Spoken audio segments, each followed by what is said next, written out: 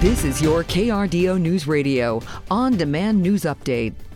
This is good news, somewhat. Progress is being made with that bridge closure along South Academy Boulevard. The good news is that engineers have yet to find any damage from water erosion. The bad news is there's no timetable for reopening the road between U.S. Highway 85 and I-25 in Colorado Springs. That means that all westbound traffic will continue to be detoured. The bridge over Fountain Creek was shut down abruptly Tuesday night to investigate for possible repairs.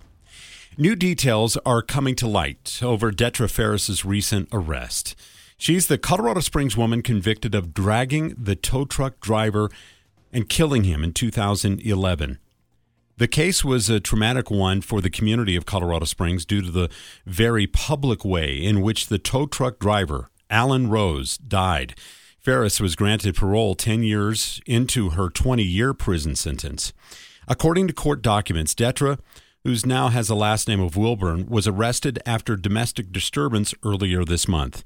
The police report details how Detra thought her live-in boyfriend was looking at other girls on his phone, and during the confrontation, she allegedly spat in his face, hit him, and then started to, quote, jabbing him in the stomach with a broomstick. Detra is currently being held in El Paso County Jail on parole hold. She is due in court sometime next month. New health concerns are emerging in Colorado Springs. Higher levels of forever chemicals have been found in more than 100 water wells, private water wells near Peterson Space Force Base, and dozens considered unsafe. Jared Hayes is a senior policy analyst with the Environmental Working Group, which analyzed and compiled the Department of Defense data. DoD has known about this for a very long time, and they have been really dragging their feet when it comes to making these responses, because we need more testing, we need more cleanup, and we need it now. Data from the Department of Defense shows that they have levels 75 times higher than what the EPA allows. More high school seniors in Colorado Springs are headed to college for free. The D11 school board voted to expand the scholarship program that was first offered students at Mitchell High School.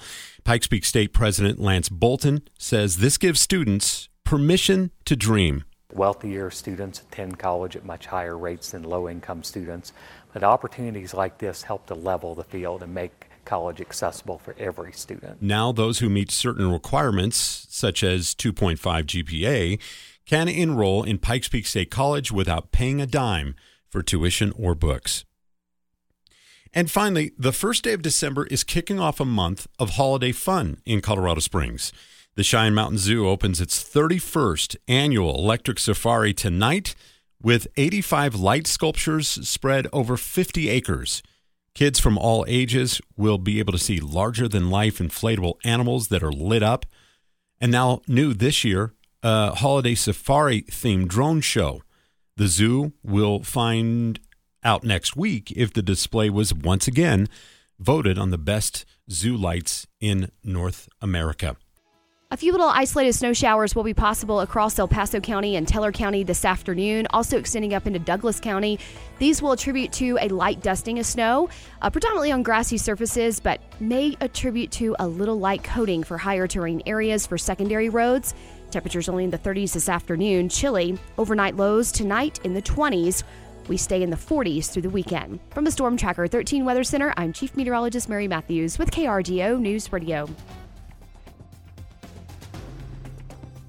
Get news, traffic, weather live on KRDO's Morning News weekday mornings from 5 to 9. KRDO's Afternoon News weekday afternoons from 4 to 7.